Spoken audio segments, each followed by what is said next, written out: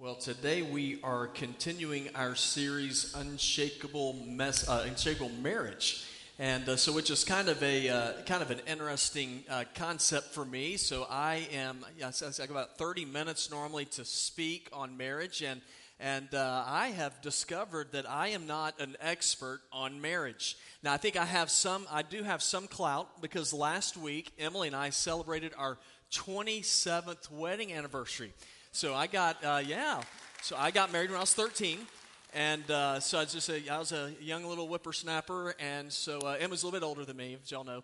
But anyway, so I feel like that I have the ability to share some things on marriage, but I don't even think I've got 30 minutes worth of knowledge to share with y'all. So that's why I think probably the best thing that I can do, instead of telling you my opinions on marriage, is for us to just simply look into Scripture to see what the Bible has to say about marriage. So if you have your Bible, we're going to be looking today in 2 Corinthians chapter 6, and we're going to look in verse number 14, and we'll go to like verse number 18. So if you're looking that up, I want to share with you something that I had read in a magazine. And every once in a while, I will read stuff, kind of gets my attention. I think it's really neat, and then I'll share it with somebody. Maybe share it with Emily. Hey, I think this is really neat. What do you think about it? And she's like, just because you think it's interesting doesn't mean that everybody else is going to think it's interesting. So I don't know what's wrong with everybody else. So I'm just going to share with y'all what I read because I thought it was interesting. So I want to ask y'all this question. How many of y'all have ever heard of the terms flotsam and jetsam? Have any of y'all ever heard of that before? Yeah, that's the same as the first one. 7 of us. Okay, so there's 7 people that have heard of that. So this is going to go well. I can already tell. All right, so here's the deal. So what is jetsam and flotsam? Okay, now flotsam, basically what it is it's the debris that is left over after like a shipwreck. So there'll be a wreck and all the stuff that falls off of a ship and it goes into the water, into the ocean. That is what you call flotsam. So y'all, this is gonna serve you well whenever you're playing Jeopardy. Okay, so then there's jetsam is the other term. Now, what is jetsam? Well, jetsam is the stuff that also comes off of a ship, but it is jettisoned off of the ship before a storm comes in order to help give the boat, stability to be able to survive the storm. Okay, so this all ties in, believe it or not, to what I'm going to try to share with y'all today. I believe that those 2 terms have a lot to do with life. I think in life, there are a lot of people, they come together in relationship, they end up getting married, and then there is a whole lot of flotsam that comes from their marriage because it's a disaster from the beginning. Now, I've been involved in ministry for a while now, and there are times when I will talk with people, and they will start sharing with me who they are, what they believe, sort of their strengths and weaknesses. And I hate to be that person, but in my mind, I'm just thinking there is going to be a whole lot of flotsam in this relationship. Just thinking I don't see a whole lot of good coming out of this.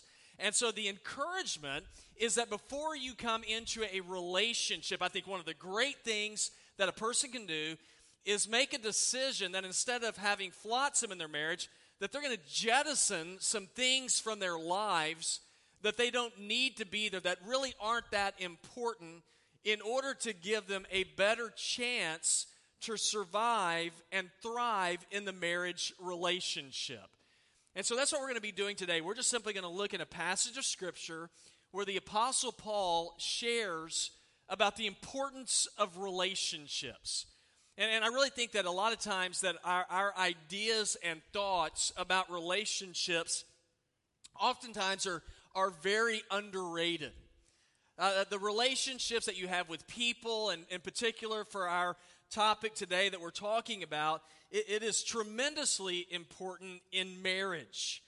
We're told this in 1 Corinthians 15:33, do not be deceived, bad company corrupts good morals. Have any of y'all ever heard that before? You might not have known that was a Bible verse, but it's tremendously important. And so in our passage of Scripture, we're in the book of Corinthians, 2 Corinthians. Background information is that Corinth, it was a port city that's in modern-day Greece, so that meant that there are a lot of people that traveled through the city. And so they brought with them a lot of different ideas, a lot of different cultures came together, and so there wasn't a real coherent belief system there. As a matter of fact, in the town of Corinth, there was a temple there for the temple. It's called the Temple of Aphrodite. Now, for all of you mythology, geeks, y'all know who Aphrodite is? She's the goddess of what? The goddess of love. Laura, good job. So the goddess of love, all right? So love was a very important thing in Corinth, but the kind of love they were talking about in Corinth, it was not what we'd call, pure love. It's not godly love. They had temple prostitutes there. It promoted promiscuity. So now you begin to understand why Paul, in this section of Scripture, why he's talking about relationships. The world has a view of relationships and what they're supposed to be. He said, but it's very different than what God has in mind and in store for people. And so as you're approaching marriage, you're approaching these important relationships, the Apostle Paul pointed out a few things to consider when it comes to choosing a mate. And so that's what I want us to look at today. What are we to consider whenever it comes to choosing who we're going to marry? Some of you are like, hey, I'm already married. This is water under the bridge for me. What am I supposed to do? We'll get there in a minute. But let's just sort of take a look and see what Paul has to say about marriage and some things to consider as we move into that relationship. Here's the very first thing to consider. Is that person a good fit? Is that person a good fit for you in marriage? If you look in verse 14, this is what Paul wrote. He said, do not be mismatched with unbelievers. For what partnership is there between righteousness and lawlessness? Or what fellowship does light have with darkness? Now, when Paul wrote this letter, he's writing it to a group of believers who make up the church in Corinth. So this is a letter that is speaking to Christians.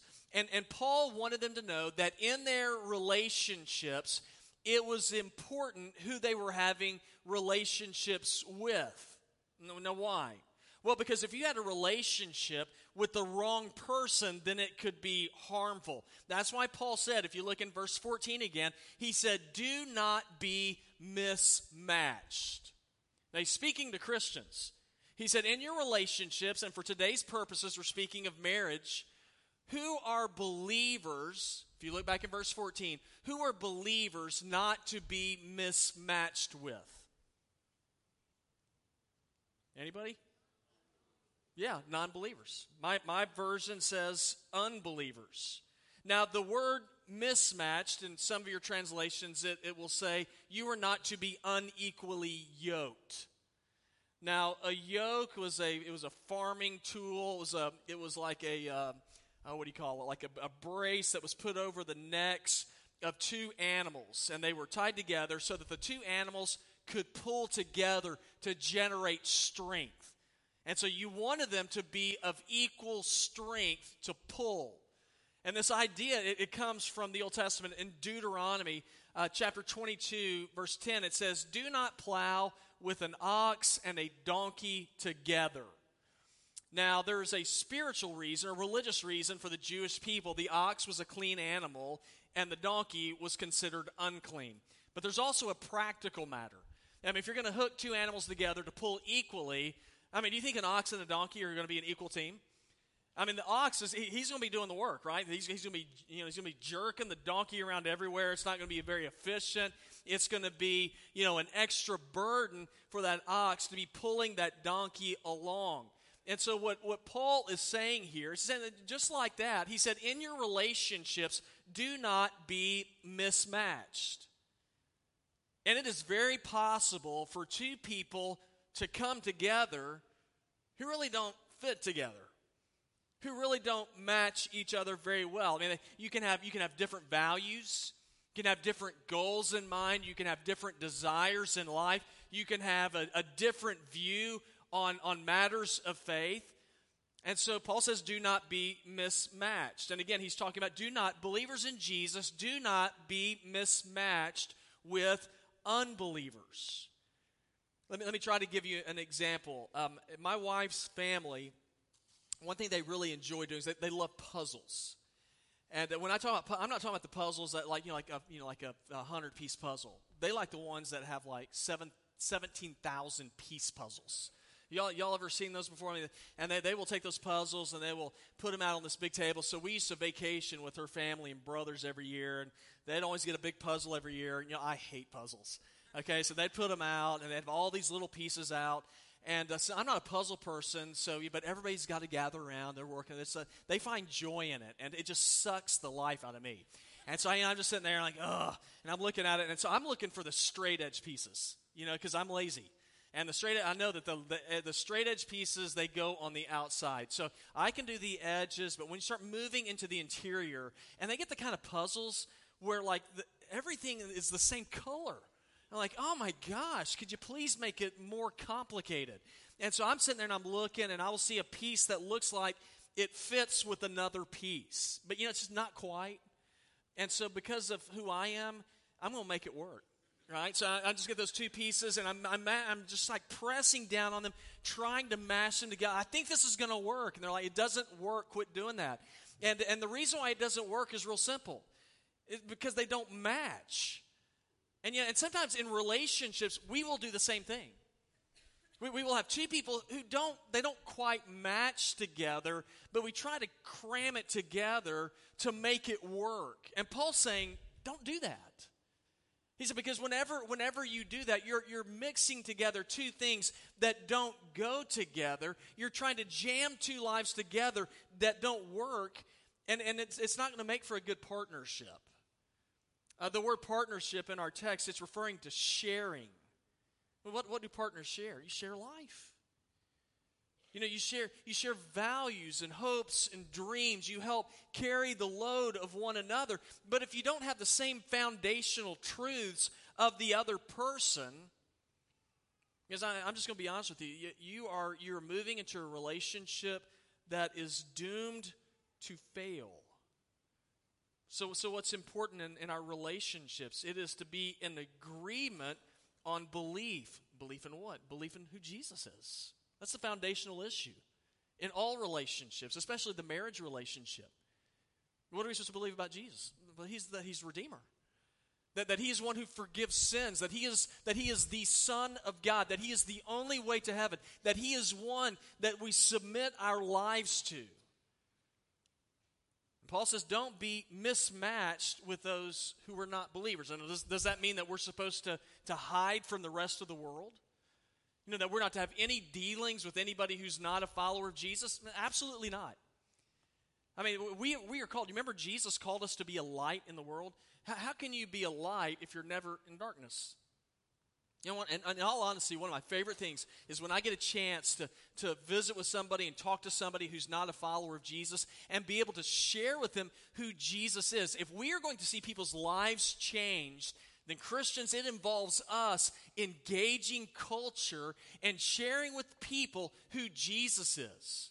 So then what's Paul saying? Paul's saying, just don't be bonded together in relationships with those people. You have relationships with them, but they are not marriage material for you. Okay, so then when it comes to choosing a mate, what do I need to consider? Well, the first thing is, are they a good fit? They're a good fit for me. But here's another thing to consider whenever you're choosing a mate, and it's this.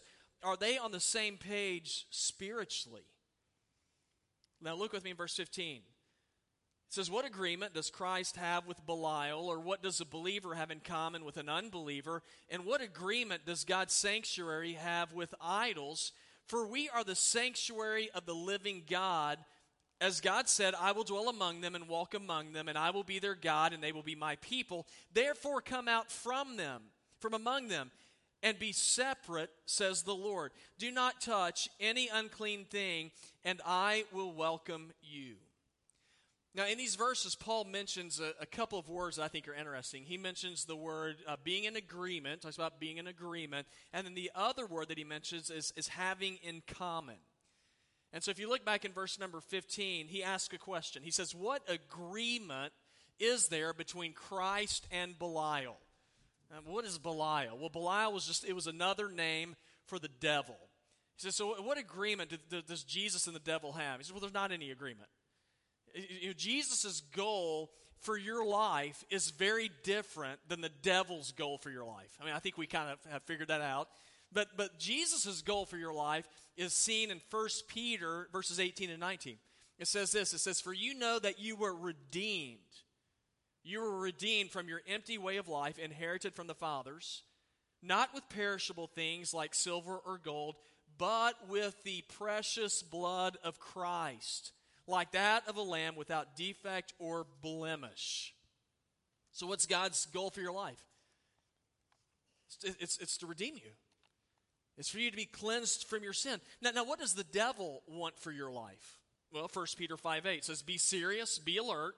Your adversary, the devil, is prowling around like a roaring lion, looking for anyone he can devour."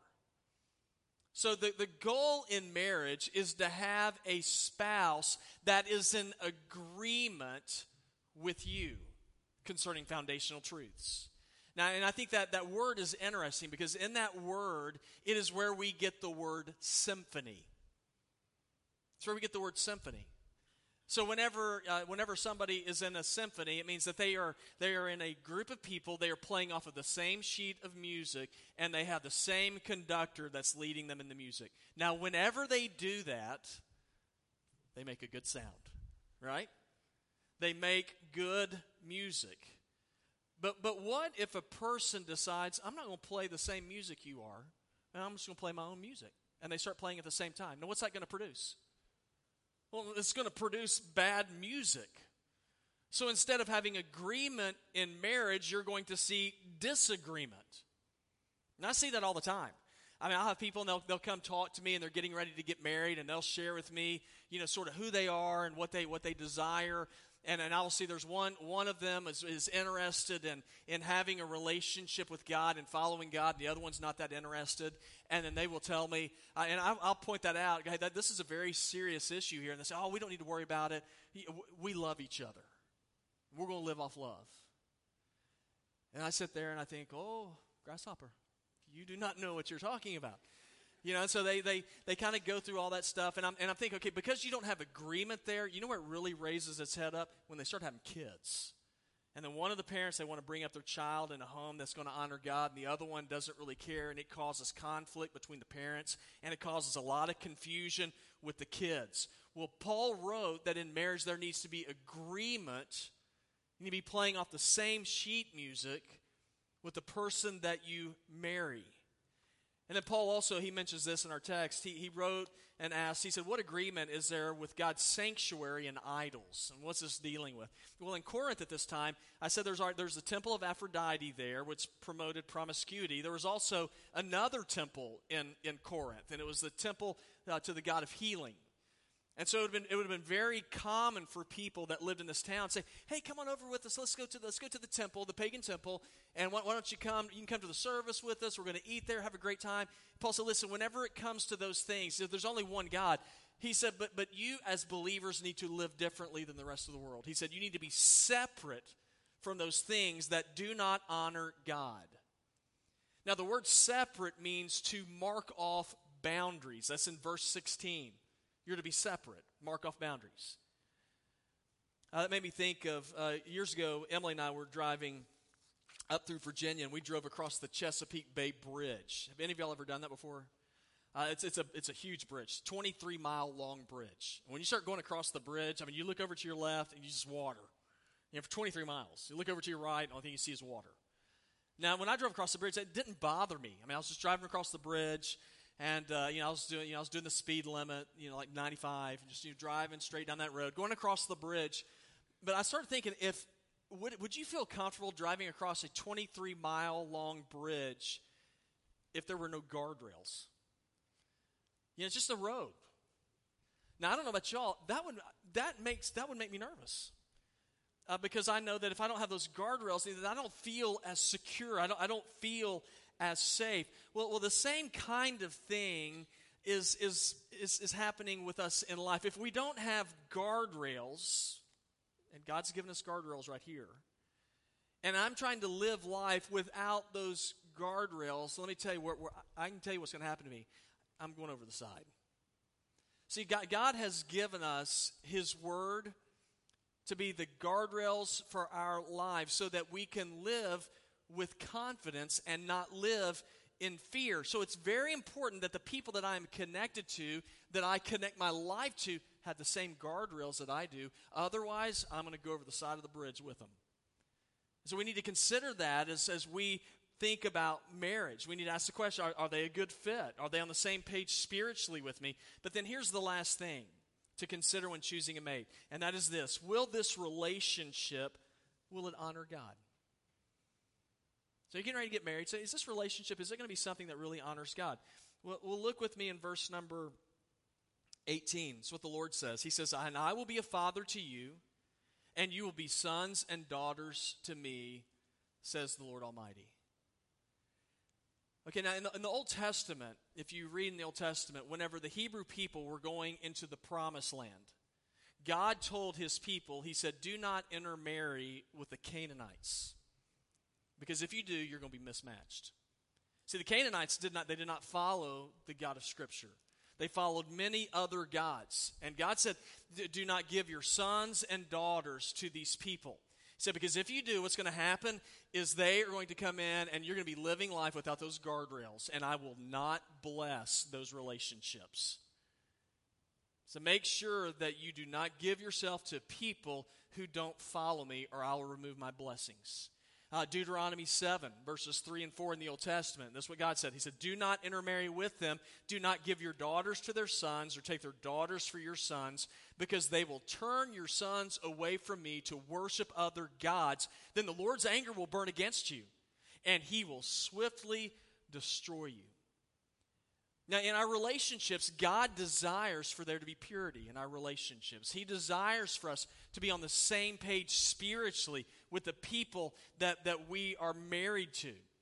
And he says, now, if you choose to be disobedient to me and go into a relationship with outside a person who has a relationship outside of me, he said, you're not going to be blessed. You're going to face difficulties and troubles. And you're going to live in the darkness of disobedience. And it's not God because God's trying to be mean.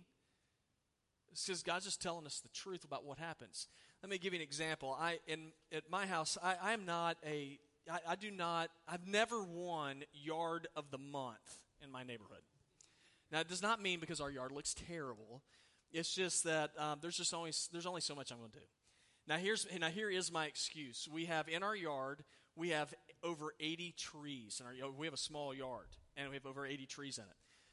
And so that creates a whole lot of shade in our yard. And one year I went and I got sod. We planted grass in there, but man, the sun just never got on the grass. There's so many roots that it sucked all the water out from the grass. And then it seemed like within 2 weeks, all of our grass was dead, and all we had was dirt again. But it all happened because we have so much shade that there's never any light on the yard. Okay, the same thing happens in a person's walk with Christ. If you live in the shade, if you live in the darkness, God's light is not going to shine on you. And you're not going to experience growth. And you can look at your life right now and you might say, if I look at my life right now, I can say this: I do not have joy in my life. I feel like I am aimless. I am purposeless. Now, here's one thing that I would encourage you to do. Look at your relationships. Who are you connected to? Who are you bonded to in your relationships? If you're bonded with people who are outside of a walk with God, you're going to struggle. Now, some of you might be listening to that and say, well, what about me? That's water under the bridge. I'm already married. What am I supposed to do? And you're right, it is water under the bridge. And so we're just dealing with today. So you say, well, can I do anything? Absolutely. And here's my encouragement for you. If you are in a relationship where you are mismatched with somebody, but you're married, you know what? Pray. Go to the Lord in prayer and say, Lord, I know this is what you have intended for me. But this is where I am. And God, I believe that you are a redeemer. And I believe that you can take anything and you can turn it into something good. And you begin to pray for your spouse that God will work and move in their heart and will make them sensitive to the things of God. Guys, let me tell you something. That's not a one-time prayer. You don't say, well, I did that today and I'm done. How come you haven't done anything? You have to be persistent in your prayer. And so that's my encouragement for you. Just continually be praying for your spouse. Being a witness to your spouse. Being a person who loves and demonstrates kindness to your spouse. And let your attitude and your spirit be something that would be winsome to them. And then pray that God will move in their hearts. Now there are others of you and you're not married yet. You say, but I'm not married yet, but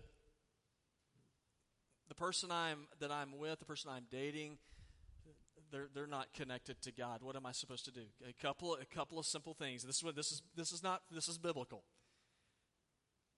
Determine in your heart right now that you are going to marry somebody who loves Jesus. And you have to make that decision. So I'm going to make a decision that I'm going to follow, that I'm going to marry somebody who loves Jesus. So, well, they don't love Jesus. Then you need to make a decision. Now, here's the other thing. Make sure that you are matched with Jesus.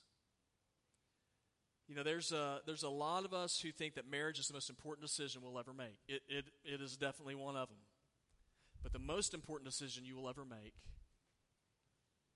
is if you're going to follow Jesus or not. Because if you follow Jesus, it will change your life forever. It will change your eternity forever. We're told in Matthew 11:28-30, "Come to me, all you who are weary and burdened." And Jesus said, "I will give you rest. Take my yoke upon you and learn from me, for I'm gentle and humble in heart, and you will find rest for your souls. For my yoke is easy and my burden is light." And so in saying that, if you just simply do a self-examination, are you under the yoke of Jesus?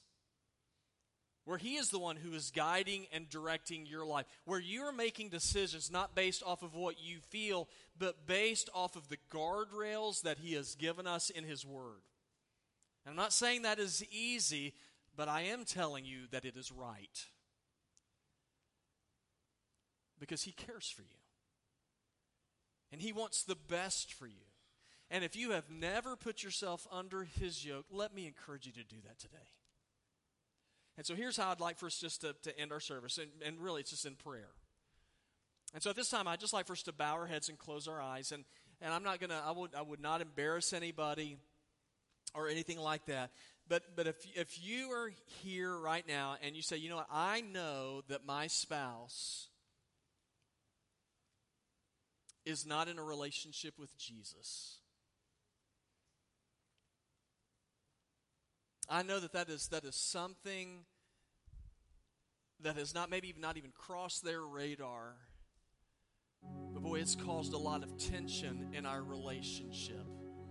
What I would like for you to do is I would like for you, where you are, just simply to begin to pray and you talk to God and say, God, you know my marriage. And so Jesus, I'm asking you to begin to work in the heart of my spouse, and that you will draw him or her to you. And Lord, I pray that you will work in me to be a godly spouse who will demonstrate grace and mercy.